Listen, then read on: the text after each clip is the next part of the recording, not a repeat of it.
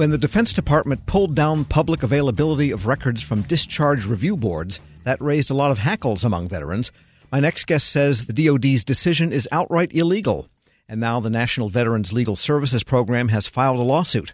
Joining me in studio is the NVLSP's Executive Director, Bart Stichman. Bart, good to have you back. Thank you so much, Tom.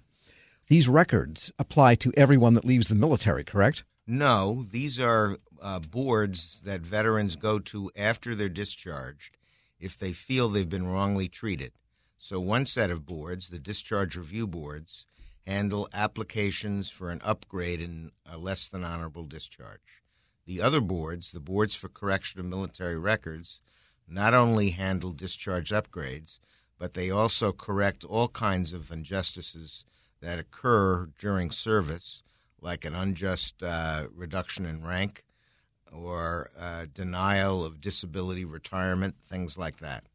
And these records were available online until when? Absolutely. These were available. They went online in 1996. They used to have a paper reading room, and then they were put online in 1996.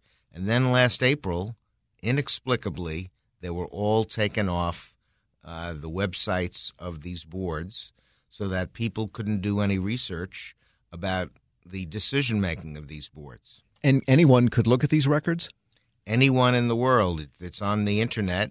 The name of the person who applied, who's the subject of the decision, is not there. It's redacted. But everything else about the case is there for the public to review. Well, then why would just hypothetically someone want to look at these if you couldn't find a specific person? Well, you're not looking for a specific person. The reason you look at these decisions is to see the reasons why the boards grant or deny relief so that you can model your application to get relief on these sorts of circumstances. Get the type of evidence and support that others have gotten that help show that relief should be granted. Would it be a stretch to say that if you could examine these types of records even when you join the military, it would give you some guidance as to what not to do for the eventual day you leave? Yes, that's true. Maybe that's a stretch. But the military departments have rules and regs, and you learn them real quick. You learn them pretty quick if you violate their rules. Was there a perceived privacy issue anyway? Because even if the names are redacted, if enough details of a circumstance are there, it's pretty easy to triangulate in on an individual. Yeah, I haven't heard of that problem. Theoretically, there's that problem, but I haven't heard anybody complain that it was obvious who was the subject of the decision that was made publicly available. And I guess the stakes are pretty important because the level of VA benefits you're entitled to is dependent on your discharge status. Very often, a less than honorable discharge is a bar to VA benefits, whether it be health care or disability benefits, monthly benefits. So this is a big deal for veterans with less than honorable discharges. I mean, do they make a distinction between whether you committed murder or whether you smoked a joint while on leave? Yeah, there are rules of the game, general directives by the military that take into account the level of the misconduct. And if it's a minor misconduct, that shouldn't lead to a less than honorable discharge. And no communication from DOD as to why these records are no longer available? This is true. We've contacted the boards as to why it's down and when it's going to come back up, but it's been radio silence. They haven't told us reasons why it was taken off in the first place.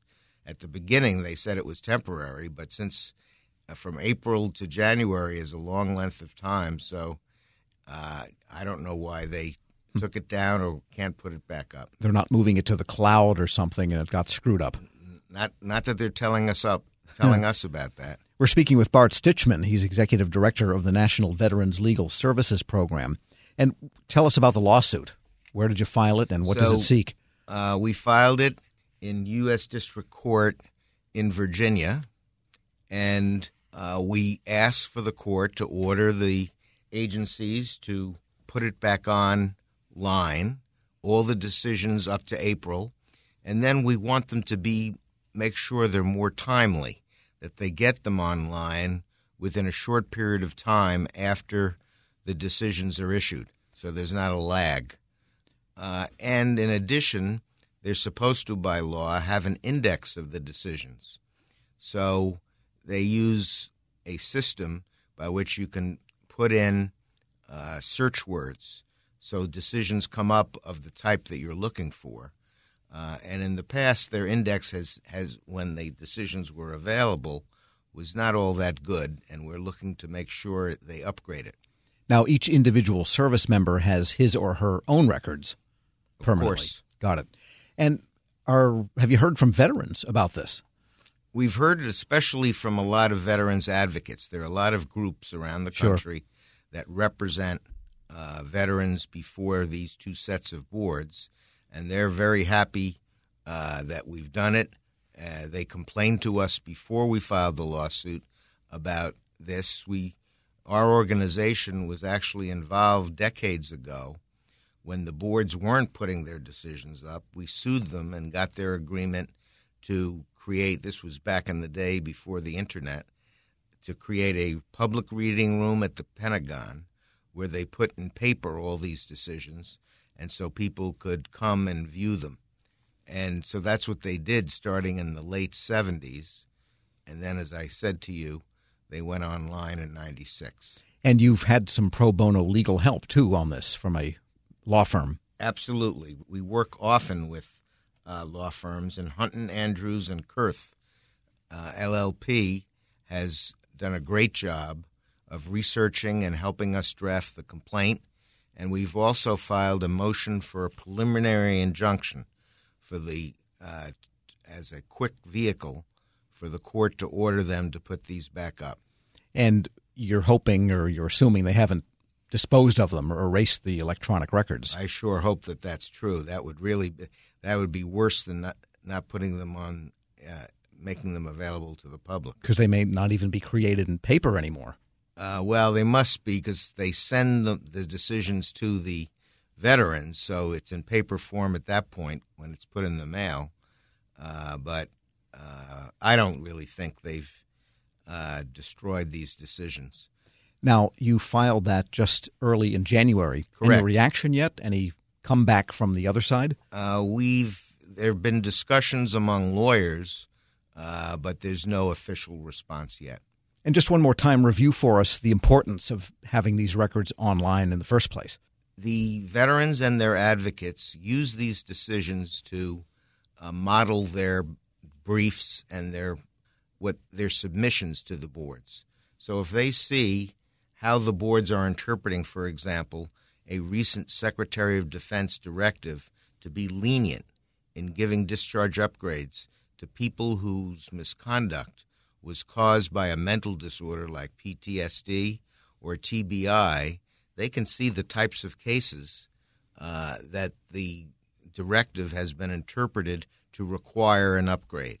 So they could cite those cases or model their submissions based on those cases. So at this point, it's wait and see what happens from the response. This is true. It's early in the game. January 2 is when we filed, and the military will have to respond in the near future because we filed this motion for a preliminary injunction. So we hope by the end of this month to hear something definitive from them.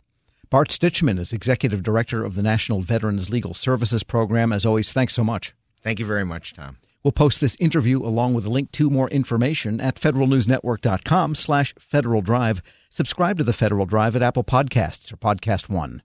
Grab a 30-day free trial of Live by Live Plus, and you'll get unlimited skips, commercial-free music, and all of the podcasts and live streaming events you can handle. Visit livexlive.com/podcast1 to learn more and start your free trial.